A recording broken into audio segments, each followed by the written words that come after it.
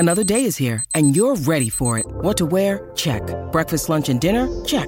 Planning for what's next and how to save for it? That's where Bank of America can help. For your financial to-dos, Bank of America has experts ready to help get you closer to your goals. Get started at one of our local financial centers or 24/7 in our mobile banking app. Find a location near you at bankofamerica.com/talktous. What would you like the power to do? Mobile banking requires downloading the app and is only available for select devices. Message and data rates may apply. Bank of America N.A., member FDIC. This week's episode of Screen Talk is sponsored by HBO Max, presenting Hacks, nominated for 15 Emmys, including Outstanding Comedy Series and Outstanding Lead Actress in a Comedy Series for Jean Smart. Check it out. It's a lot of fun.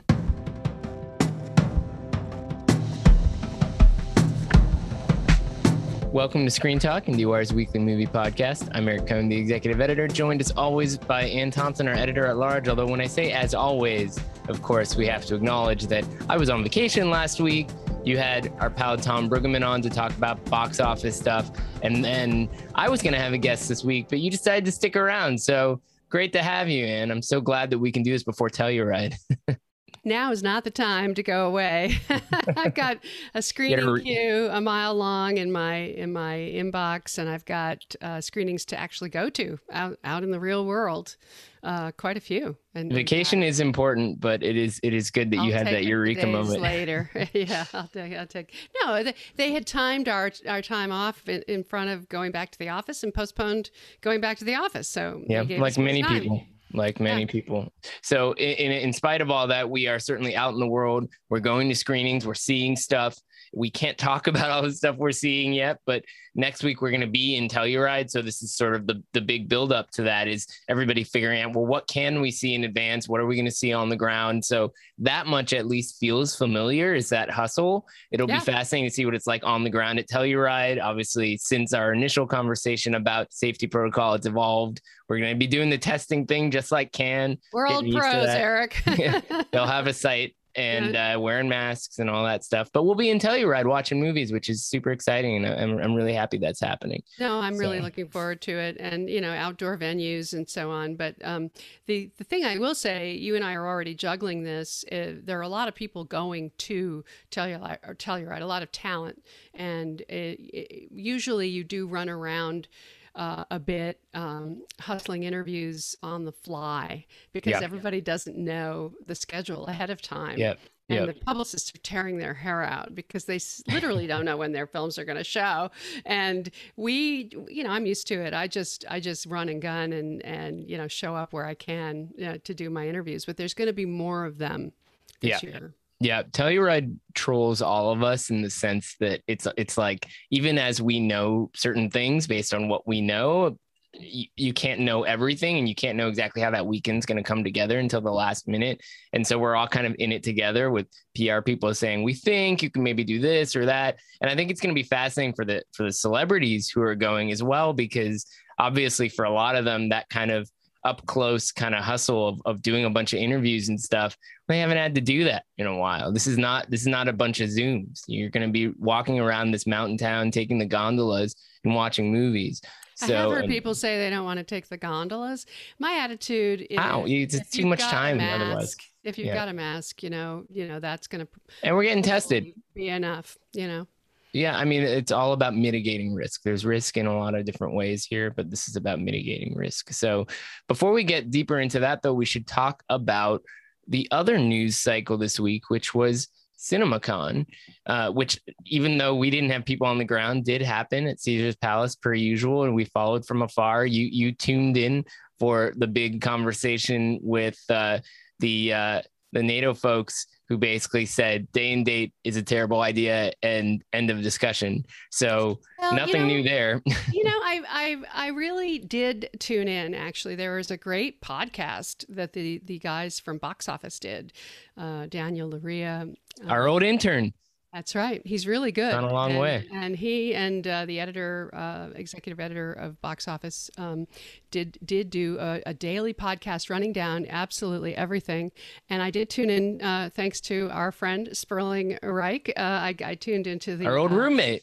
Yeah, what a network we have. He recorded the round table for me, and I got all the good scoop there. And there were some great panels that I actually got recordings of as well. So basically, the takeaway is that the industry survived. Yes, the studios leaned into streaming, but the bad news, what you were referring to with Day and Date, the reason that they're so upset about Day and Date, and the studios are going to listen to this too, it's hurting them as well. There was an example of several examples of movies that actually had real percentages of how many people.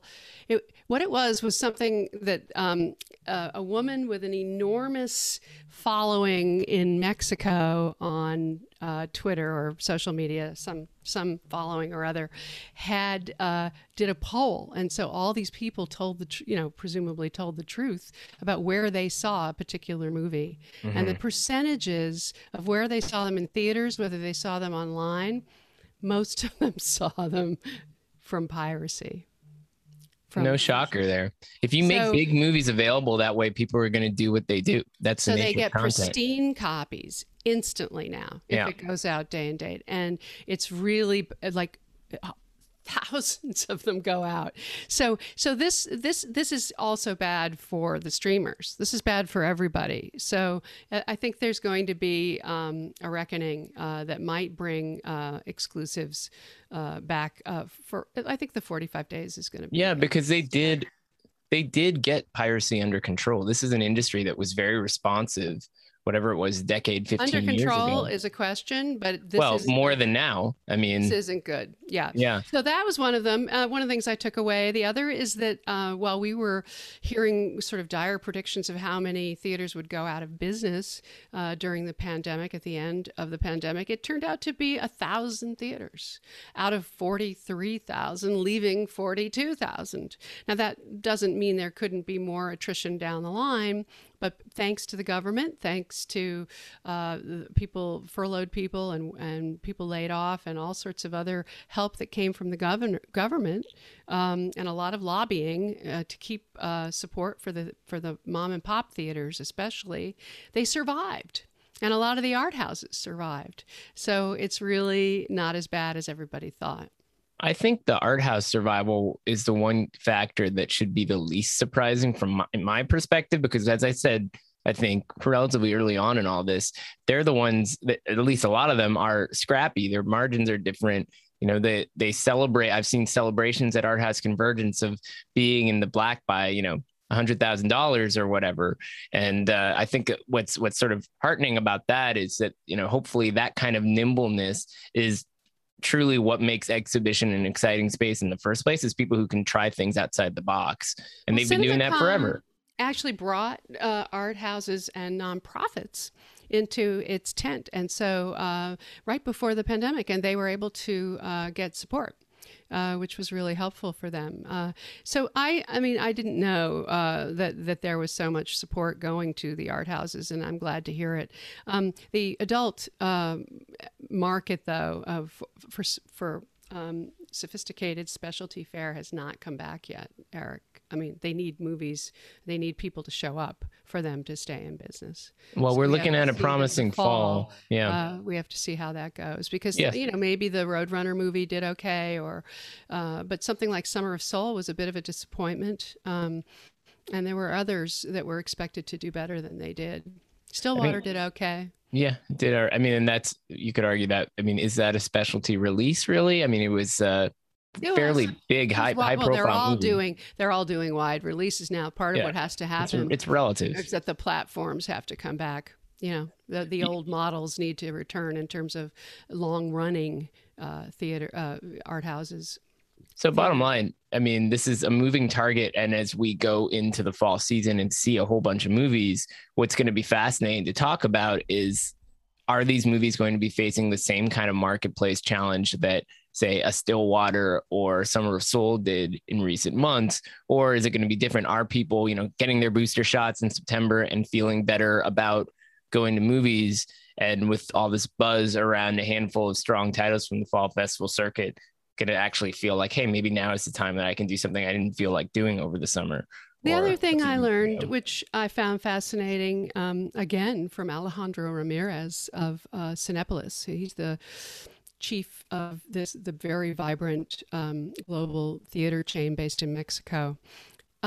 He really laid out the numbers. If you are in a movie theater looking forward, silent, with a mask on, not moving around in a big theater with circulating air, you're safer than just about any other out of the home destination. If you're sitting around a table with people talking to them in a restaurant, they're throwing viral droplets at you. If you're in a synagogue, if you're singing, if you're at a sports event and you're yelling, all of all those particles are 90 times what it would be in a movie theater if you're at a sporting event.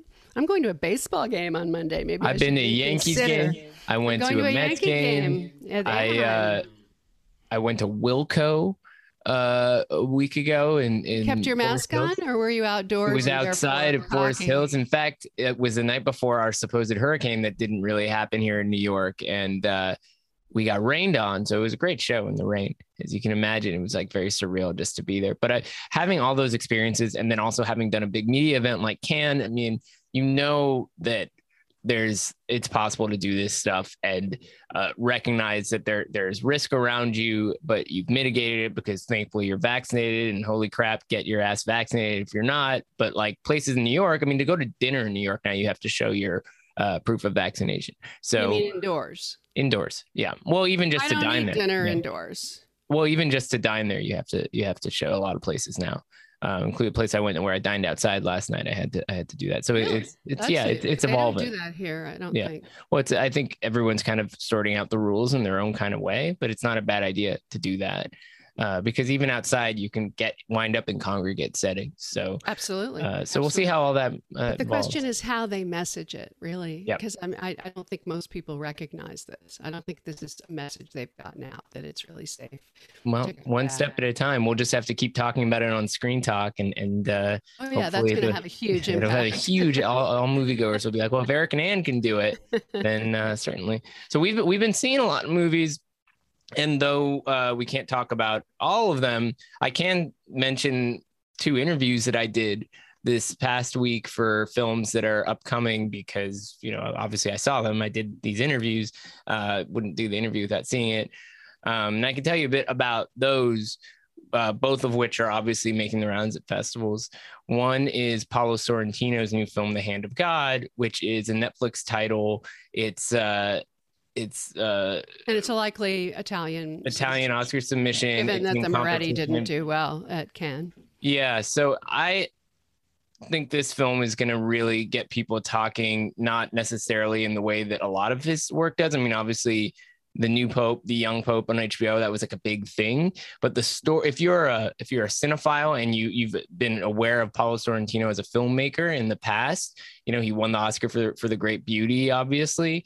I think you'll find what's quite striking about this is that it's his personal story, and it's very well made, but it takes his style, which tends to be very Fellini-esque, a lot of lavish surfaces, and it directs it towards this more intimate story, which is that when he was a teenager, both of his parents died of carbon monoxide poisoning while he was at a soccer game seeing Diego Maradona.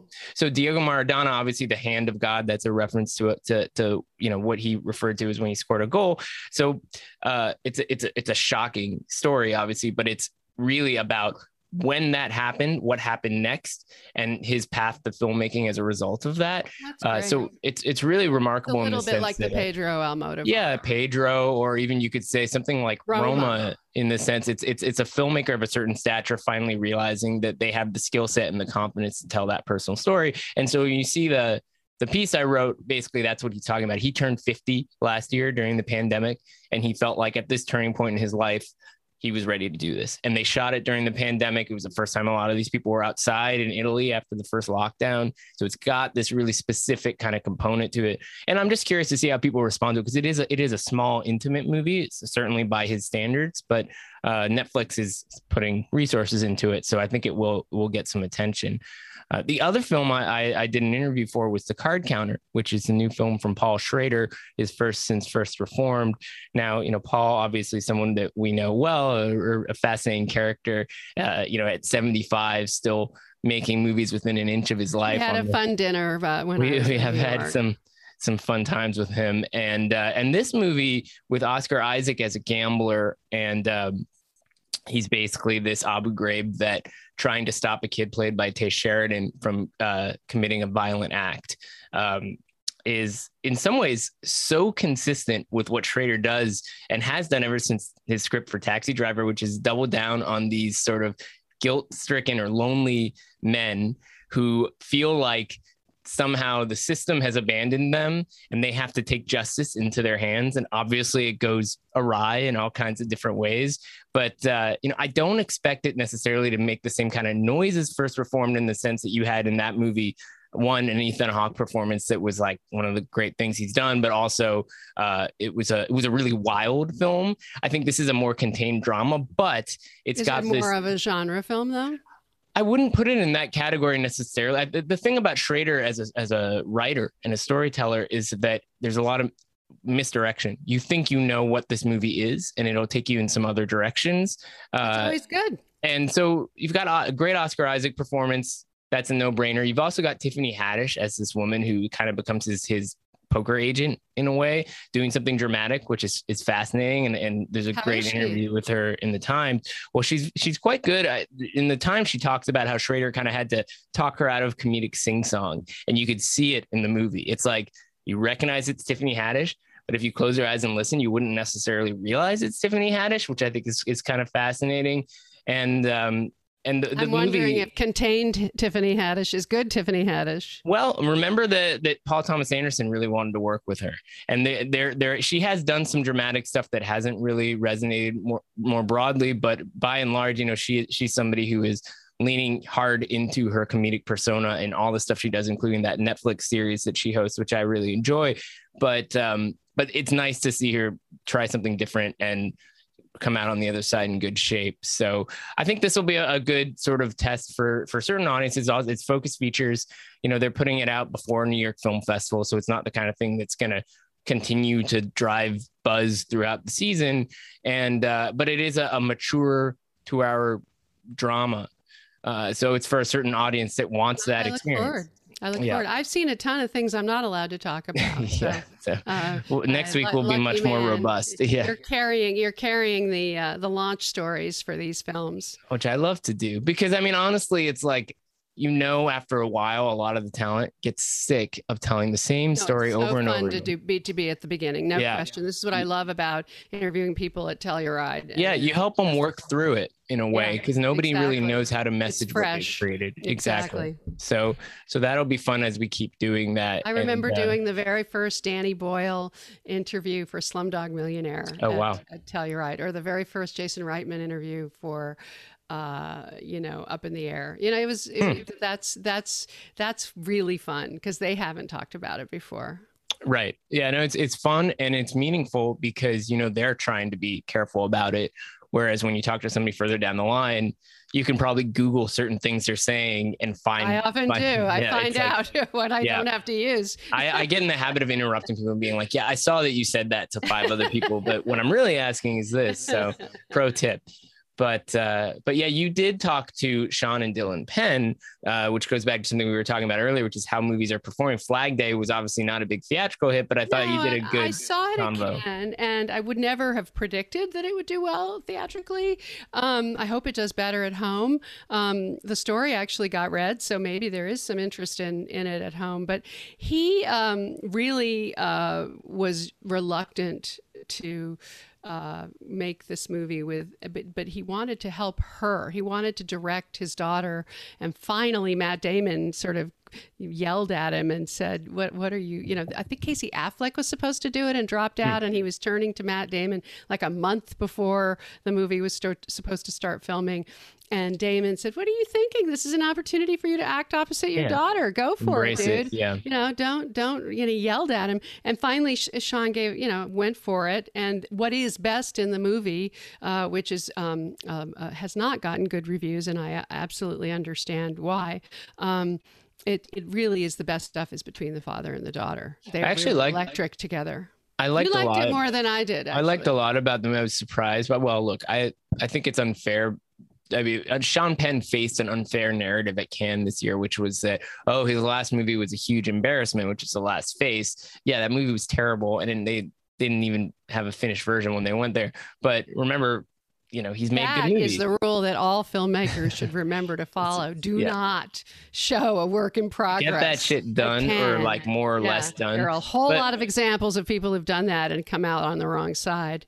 And let's remember, so a lot of people are fans of Into the Wild. That movie has gained more fans Very with time. good film. And I think this movie in certain ways has Indian Runner was good too. But I think this movie has a certain kinship with Into the Wild in the sense that Dylan Penn's character, and her performance is outstanding, but Dylan Penn's character, the kind of journey that she goes on to try to cut herself loose from the specter of, her upbringing, which was sort of, let her down in a lot of ways. Father right? lets her down. Yes. And she goes on the road, and you get these musical montages and so forth of her kind of journeying to find her sense of self. Based on a memoir. Yeah, and exactly, and like Into the Wild, which was too, it was based on a true story as well, nonfiction book. Yeah. So I think there is a kinship thematically there that I thought was striking and very well done in certain key moments. It's worth seeing, and man, like when I was watching her, I was thinking, I don't know exactly, I can't relate to what it's like to grow up in an actor household, and I'm sure it's daunting in certain ways, but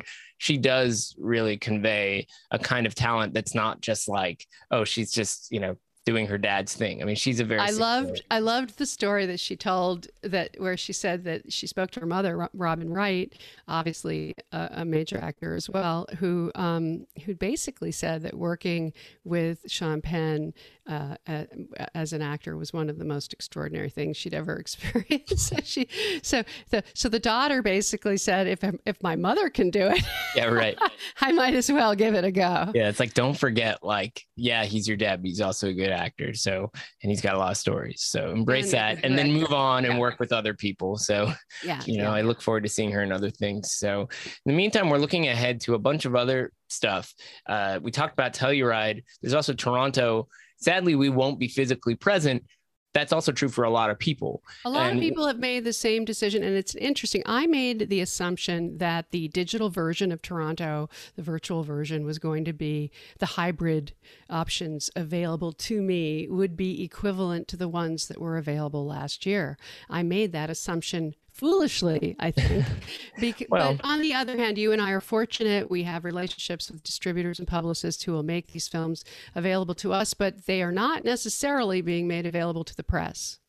I think what's fascinating here, and I brought this up before, is that it's clearly not Toronto just saying we will not be super accessible. A lot of people are accusing Toronto of making that's wrong. Call. They don't know what they're talking about. It's very obvious. It's distributors, they want a certain kind of exclusivity and making things available. They want the movie to play in theaters, and they don't want but they're going to show it to us in screening rooms anyway. So it's a silly thing to me. Well, but also there's a whole complex universe out there of the logic of virtual screenings, right? Like there's a certain number of screenings you can allow on a platform or that you choose to allow. So you end up getting into this weird kind of game where it's like, so you're going to let 20 people screen in or 30, 50. And the thing that's unfortunate is that, the most valuable thing about P&Is at a festival like Toronto is that it's like a fire hose,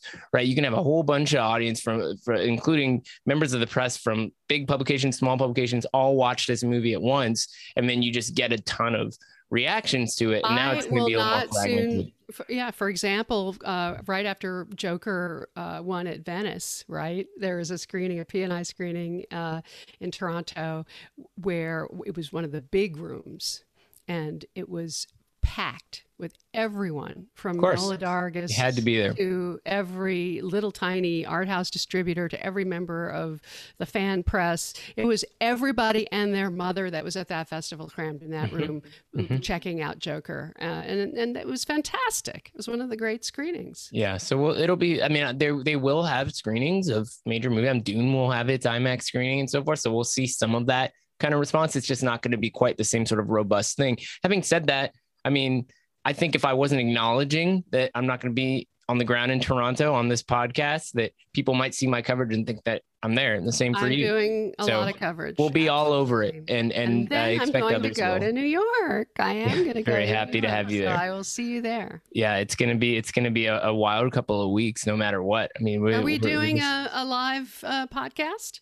Well, we could just do it in my house or something if you want and see who shows up. But I don't know if I want to give out my address here. So, but we're talking about it. We're trying to figure out some things. So hopefully that does happen. But next week is going to be wild because we'll be on the ground in the mountains of Colorado and hopefully gasping for air in a way that allows us to adjust quickly enough because we're going to have so much that we have to do there. Well, we may not be spending as much time late night imbibing in bars. This isn't going to happen. Is that a bad thing, though? The jury's still out on that one. we could do virtual shots from our hotel room. I guess you can go to the Sheraton, put on your mask, order a drink at the bar, and go drink it outside. Yeah, exactly. I bet that's what they do. That's what's going to happen. If they don't do it, we'll get it going. And then it'll have to be a new ritual from then on. Everyone has to drink in the streets at Telluride to keep the memory alive. But in any case, Anne, safe travels. I have to go a little bit further than you to get out there, but I'm looking forward to being on the ground and once again seeing you in person, which is the way it has to be. So all right. See you soon. See you later. Bye-bye.